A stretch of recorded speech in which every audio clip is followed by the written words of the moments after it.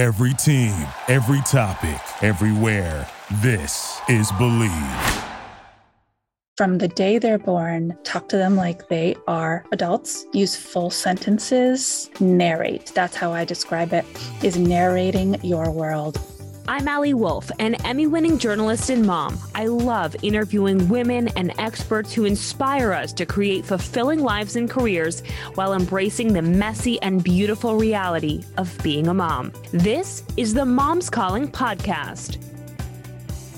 Welcome back to Moms Calling. Today, I have a powerful episode covering some pretty serious topics. It's really kind of hard to sum up in just a quick title or intro, but we discuss pregnancy loss, how to handle grief or discuss it with others. We also talk about our role as parents and how it's really our job to be our children's first teacher during those early years before they start school, which sounds kind of intimidating, but my guest walks us through it all. She is Cara Terrell, founder of Core 4 Parenting, an online community course and coaching platform for parents and caregivers that follows the developmental path of the young child while educating, empowering, and engaging parents and caregivers to be their child's brain architect between birth and 5 years old, setting them up for success in school and life. I also want to just give a trigger warning. As you heard, there is discussion of miscarriage. So just be warned. Cara's first pregnancy ended in an incredibly devastating way. She explains that at the top of the interview. Enjoy this conversation. Cara, welcome to Moms Calling. It's great to talk to you today. Well, thank you so much for having me. I'm looking forward to this conversation. So am I. And I want to start with your journey to becoming a mom because you have a unique story and it is difficult, but I think it's really important. So if you would, I'd love to start with that. Yeah, I do have a unique story in every way. I'm a lifetime lover of littles. I grew up with people asking me, what do you want to be when you grow up? And my answer was a mom. I just knew like that was somehow engaging with and enriching small people's lives was the purpose of my life, even as I was growing up. So my first foray into motherhood was particularly challenging because I was in my young 20s, I was 23, and I had a picture perfect pregnancy filled with all the beautiful dreams that all pregnant people have in their heads of what it's going to be like after that baby's born. And at 40 weeks and 1 day, we delivered a beautiful stillborn baby girl. I can't even imagine what that was like. And even years and years later, I'm sure it's still difficult to talk about. So first, thank you for being so open. I think, we were talking a little before this, that it's a really important conversation to have because miscarriages and loss, it happens to a lot of women, and yours is particularly heartbreaking because it was at 40 weeks. But, what are your lessons and what did you learn throughout that grief process? Wow, what a grief process it was. One, do the work, right? Grief can be delayed, but it cannot be denied. It will follow you. It will stop you from putting the best parts of yourself back together so that you can move forward. So do your grief work, find your grief people. I'm a grief warrior. I'm here if you need me. Also, it's really important to let go of the old style of thinking that you have to accept what's happened to you. 1 in 4 pregnancies ends in loss, whether that be in an early stage, a middle stage, or the end of the pregnancy. That's a lot of moms struggling, a lot of moms with heartbreak and broken dreams. So do not feel like you have to accept this. I personally chose to integrate our Emma Grace's life and spirit and being into our family's experience. And we still do. We still have little ornaments for her at Christmas every year. We still celebrate her birthday. We still let her have her own space in our hearts, separate from those of the sisters that followed. That is really beautiful. And it seems like you've come so far, but I'm sure it's still difficult. And like you said, 1 in 4 women experience this. I mean, I'm sure that everybody listening either has been through it themselves or knows someone, if not multiple people. But another thing that struck me before we started talking is you sent me this beautiful article you wrote. And I felt this pang of, oh my gosh, did I say something wrong? And because it's difficult to have the words to say, because I think in conversations, especially with people that we don't know well, we can ask these seemingly innocent questions. You could say, oh, is this your oldest? Is this your first? And you could bring up pain. Or the biggest one I think a lot of people get is, oh, are you trying? You're going to have kids soon, and not know that somebody really has experienced a lot of loss. So do you have any good ways for others to kind of sensitively deal with this without the kind of backpedaling their words? Absolutely. This is something that I talk about, this parenting personal development journey as part of my life, and then part of my life as a mom, and part of my life now as a coach and a teacher for other parents. This defines you, right? This loss defines you like nothing else. So you have to find your scripts, and you have to find them confidently so that you don't have to think when the emotion strikes, when someone asks you a question that triggers that reaction. You already have your go-to words ready to go. And for me, I came up with the rule of 3. So if somebody asked me a question, is this your first? I would answer them with what they want to hear 3 times. Yes. If they have multiple questions in a row that they're asking me about my motherhood or my parenthood, after 3 questions, I figure they're invested enough in the conversation that I can tell them the truth. And then if they want to hear that truth, we'll move forward. And if they don't, trust me, the conversation comes to a screeching halt right then and there.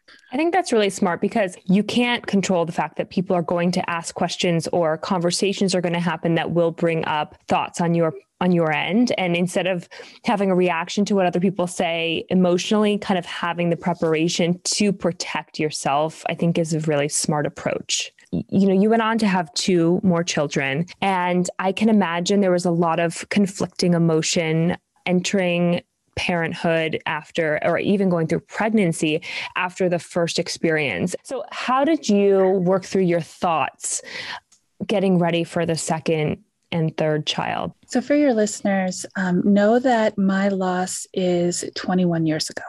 Mm-hmm. And my kids who are living and thriving in this world are 17 and 19.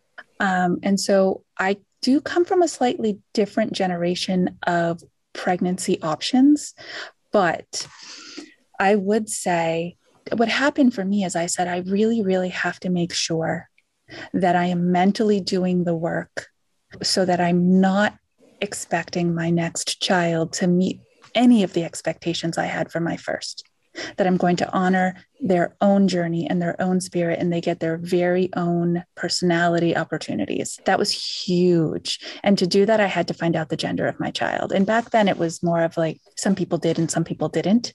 So if you've lost, I highly recommend finding out the gender of the next, because if you've lost a girl and you have another girl, there can be a lot of conflicting emotions there. If you've lost a boy and you have in your head that it'd be easier to have another boy, but you're pregnant with a girl, deal with those psychosocial pieces before the baby comes. So essentially, like, the more information you can have, the better you can distinguish or kind of prepare for an experience that is going to be different no matter what. Yeah. And again, I mentioned you that you wrote this beautiful piece, and it's posted on Medium, which I will link. But the quote that stood out at the end, and it's highlighted, is you said, "The measure of grief can only ever be as deep as the measure of our love." So I'm wondering if you could talk a little bit about that quote, because I think it's just such a universal statement for any type of grief, and talk a little about what it means to you. Absolutely. So, the measure of our grief can only be equivalent to the measure of our love is, like you said, a global statement. Mm-hmm. And what I find is, if we can wrap our head even a little bit in those moments of acute grief around the idea that I feel this broken because I love another human being so much, it gives us a glimmer of hope. And that's what we need. I did a lot of work. I did my own work. I did therapy. I then started a support group for other parents who were going through this, because I was at a different stage of the journey, and I was that beacon of hope, right? So if we can provide our own spark of hope by knowing we have this much love inside of us. And because we have so much love inside of us, we hurt this badly, then we know that we can love that big again. Yeah, I love that perspective so much. And so with that, we started off very deep and very heavy. So let's just back up and talk about your career story. So take us back, tell us how your career began and how you got to where you are today. Yeah, so my career began where I began here in this interview, which is a lifetime lover of littles. And that I told everyone I wanted to be a mom, but you can't go get your degree in motherhood. Although I'm working to change that, right? Mm-hmm. We're working to give people a parenting toolkit that makes them feel like they're getting a degree in parenthood. After getting her master's in education, Cara became a teacher for preschool and kindergarten. I loved it. But she quickly noticed something. That every year I'd get a new class of kids and they would come in all showing the same struggles in different areas of my classroom. Like they all knew their ABCs, 1, 2, 3s, colors, numbers. But what they were struggling with was their social emotional regulation. They were struggling to know how to be an interpersonal communicator with their peer next to them. They struggled to control their physical body. And I said, I'm not their first teacher. Their parents are. And it occurred to me, because I, at the time, had very young kids as well. But most parents, 85% of their children's foundational brain development is done by 5. After teaching for years, she took a break and returned, hoping things improved. Same stories over and over. And I thought, all right, that's enough of that. She then spent a decade as a nanny, working with kids from birth and testing her method, which she called Core 4 Parenting. She became an entrepreneur during the pandemic. COVID happened and I said, wow, the world is clearly ready for this and they need it now. And parents are struggling now. And they're being asked to parent in a way that they weren't yesterday, today. So that's how it happened. And it was almost an overnight decision. And it was a year ago that we really got rocking and rolling. So Core 4 Parenting is for people who are in their 3rd trimester of pregnancy. And it's a developmental program that leads you, guides you, supports you all the way through the developmental ages and phases of your child till 5 years old when they start kindergarten. Okay. What are a couple of things that parents can think about when they are trying to be good parents and prepare their children for the world? Because it is a little bit daunting to think about how much effect what you say and how you treat your children has on them. It is. Well, first, I'd like to say that this consciousness shift, that's happened where parents like yourself and so many others are saying, whoa, I now know what I don't know. Mm-hmm. I now see what I didn't see before, right? Because before we can take action to change anything, we have to know that it needs to be done. To parents who have 9, 10, 11 months old, and they're just starting to see that shift where this isn't my baby anymore. This is a person. And this person is all of a sudden showing me all their skills that they already know and how to indicate things without language and that they have opinions. That didn't start last night during their sleep time. They have been putting together this picture of how the world works inside their home environment long before that. And that invisible journey, I call them the invisible learning years, is where it's hard for us as parents because we are of a generation where we see it to believe it.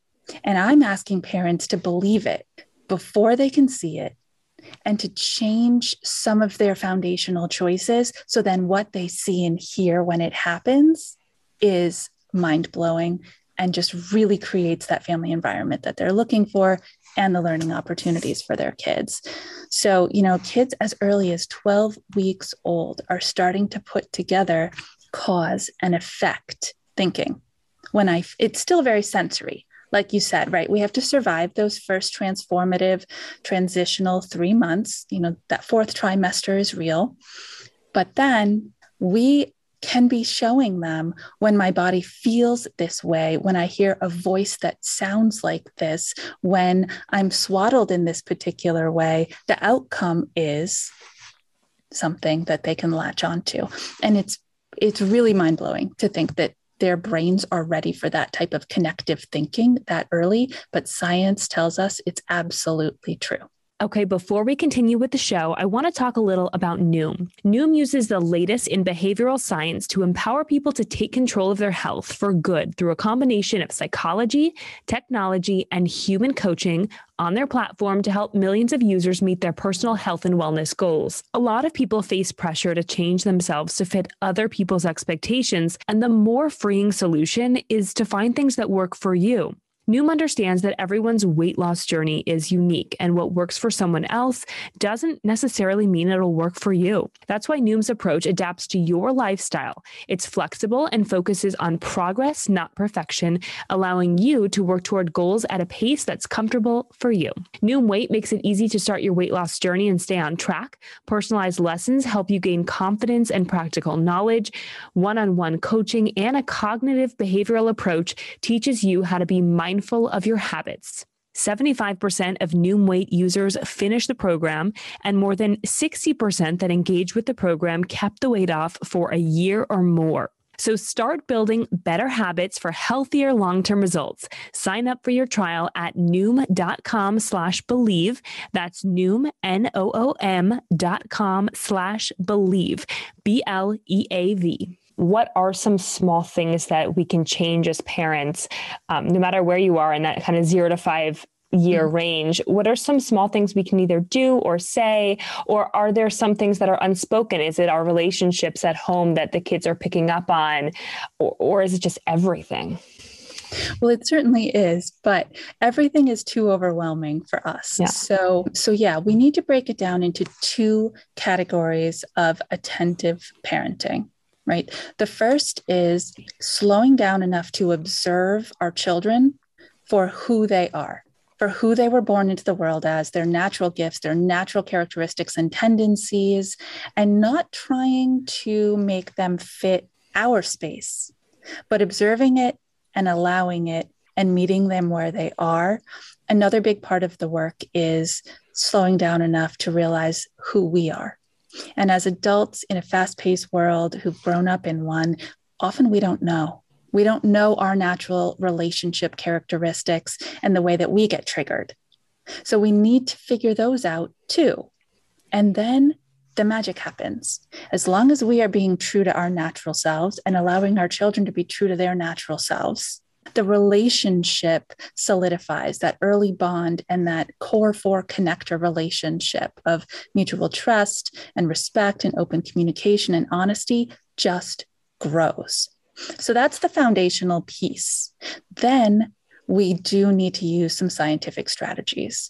Making plans is a great strategy. Children love being inside small contained boxes that have a beginning and an end, especially for people who are home now, whether they're home and chose to continue to be home and homeschool, or they're home and they are working their corporate job from home. Or if you're home and so are your kids and they're under 5 years old, making a plan is going to be your best friend.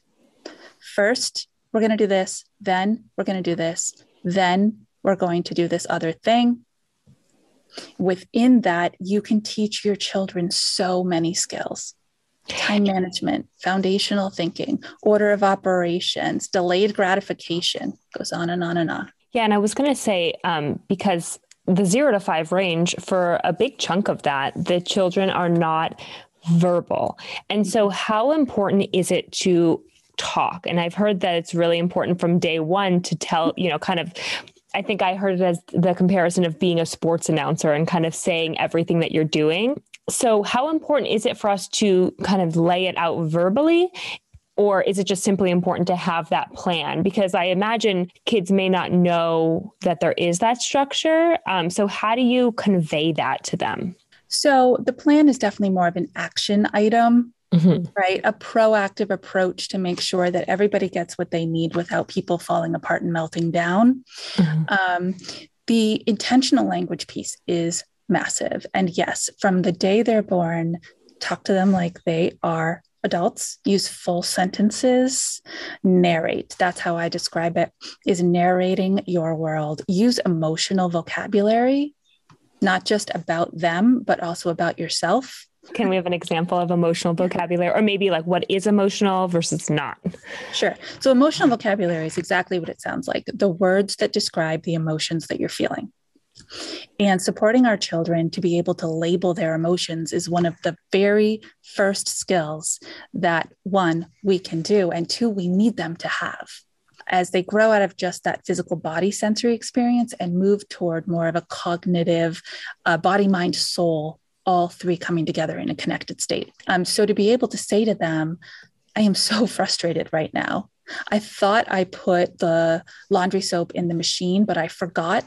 And now I have to run this again, right? Giving them examples of your humanness. And that gives you the opportunity to be their mirror as well. When you have a 9-month-old who's struggling to crawl, but almost there, you can say, wow, you look really frustrated right now. I can see your body is struggling and trying really, really hard.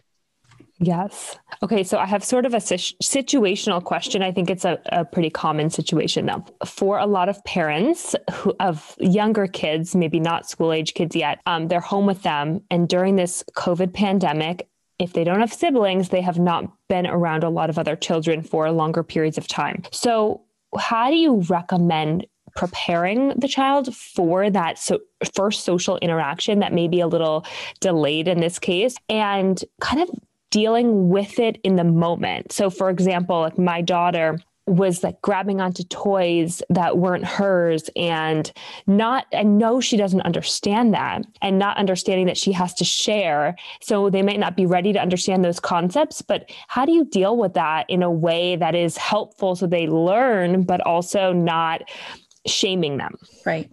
Well, first of all, what you just observed is step one, the mindset and the perspective applied to, I know what has not been a traditional trajectory for my child, right? So we have to give them some level of forgiveness there. It's a bit like having a baby at 34 weeks and doing the adjusted age, right? We're doing an adjusted social emotional age here. So we're going to give them a little leeway there, but at 18 months, your child, although not able to put together communicative speech, their receptive language is very nearly complete, meaning they understand what you're saying, the implications of what you're saying, and the expectations that you are communicating to them. So in this situation, as you re-enter that interpersonal space, I would say forecast. Have proactive conversations with your child that sound a lot like, we're going to go play with another kid your own age today. You haven't had a chance to do lots of that. When we play with other kids, we share toys. Let me show you how. This is my turn. This is your turn. Practice with your child, moving the toy back and forth between the two of you. You have a really unique relationship with your child where there's trust. So they'll give it to you and you can give it back and say, oh, now it's your turn. Oh, now it's my turn. Play it, practice it, forecast it for them. This may not prevent what you talked about in the moment, but it will give you an anchor. Remember when you and I did this? Remember when we took turns? First it was my toy, then it was your toy. How about I sit with you and we all take turns? And now you can be that human grown-up mediator where you're having your own turn, and so is the other child, and so is your child. So it's just a level, it's almost like holding that safety net for them really high up until they show that you can release it down a notch. Yeah, that's really, really helpful. And I think so much of it is coming from us, right? And our reaction. And I love just viewing it as your relationship with them without being shaming, like coming across as shaming parents for what they're doing wrong. What are some of those mistakes that parents can make that can really add up over time, so they can try to catch them before they enter school? This is a big question. Where I want to go with this is reactive versus responsive parenting. As parents, we tend to react. A reaction is emotionally charged. It comes from an emotional trigger. There's no thought involved with it. It's just a knee-jerk reaction. And the language we tend to use in our reactive voices is often the language that we brought with us from our own childhoods. Okay. Responsive parenting is when we take a beat and engage our cognition, literally by taking a half a second and letting the emotion happen and then switching over to our brain. We can no longer react. We have now decided that we are going to be the creators of our response. And responsive parenting uses very different language because we've already shifted our mindset in that millisecond break. What does it look like to have a responsive reaction? Let's take your sharing example, right? Okay. In reactive parenting mode, you're there, the other mom or dad is there, the two children are there, and you're already in a heightened emotional state because you're anticipating this is going to happen. Reactive parenting sounds a lot like, no, don't do that. We share toys. Okay. Responsive parenting sounds like first you stop and you breathe and you think, and you put yourself in your child's shoes. Responsive parenting sounds like turn taking looks like this. It looks like you're having trouble sharing this toy. Let me help. Sharing toys is hard. We have not practiced this with lots of other kids. What it means is that we have to be able to detach ourselves from the higher emotional social expectations of being with that other parent. We're in it for the kid. Right. That is such a click for me too, because I think the stress is, what is this other parent going to think that my child is taking a toy, and instead focusing on the child is such a light bulb for me. So this is so helpful. And I think it's really it's like training our minds on how to have that good response. And I think once you get it, I'm sure it comes naturally. But for me right now, I'm like, oh, this makes sense. So I want to just get to one more lighthearted question. Your best and worst advice. My best advice for new parents is to get to know who their child is. Just really let go of the expectations of what the world is telling you they should and shouldn't be doing, and look at them and observe them. They will lead you. If it's a significant enough issue that you need to seek a professional, you'll know. Mm-hmm. But adding that extra layer of stress and that extra layer of expectation only pulls you away further from this magical space that you really want to be part of. And gosh, the worst piece of advice that I ever received, I can't really think of an example where I felt really, really like, wow, this person's telling me something that has no value. No, I think it's good because I think if somebody's giving you advice, it typically comes from a good place. That's it's right. Just, sometimes you get really funny answers. And I think even if it is a funny answer, the person who gave that advice probably had a really good intention. So I have a question from my previous guest, and he said, if you try to start up a job after you were a mom and you tried to get back into it, did people still take you seriously, or did they kind of just slough it off and go, she's just doing this because she's just dabbling in it? Yeah, I have a really cool answer for this. I told you that I intentionally went back to be a nanny so that I could test all these methodologies and honestly get my hands back on tiny people again, because that's just what I love. So while I was raising other people's kids from birth up, my kids were in their tween and teen years. And I remember people saying to me, I would go with such joy and say to them, I'm a nanny now. I felt such pride and such respect and such gratitude that another person would trust me with their most precious beings on earth. And they would look at me and they'd be like, you left a teaching job to be a nanny? It's crazy the difference in stigma between two things that are not that different. Right. If you're teaching preschool, what's the difference really? We're talking about same age grouped children, different job title, and it came with a totally different perspective from the world. Now, I'm strong enough that I was able to say, this is my most favorite thing in the world. And the fact that I'm getting paid to do this blows my mind. So thank you. Yes, I am a nanny.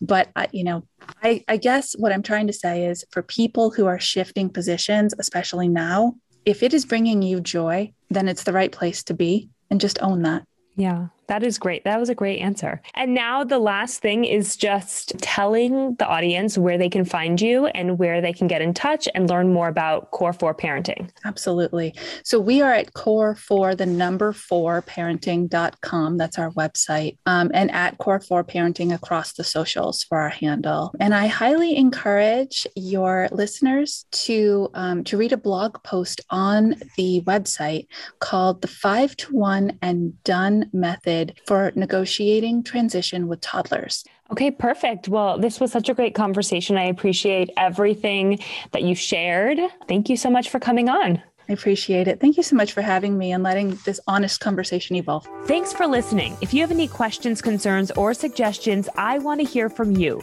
Send me an email to momscallingpod@gmail.com. If you like the show, be sure to rate and review this podcast. See you next week for another episode of Moms Calling on the Believe Network. Thank you for listening to Believe. You can show support to your host by subscribing to the show and giving us a 5-star rating on your preferred platform. Check us out at Believe.com and search for BLEAV on YouTube.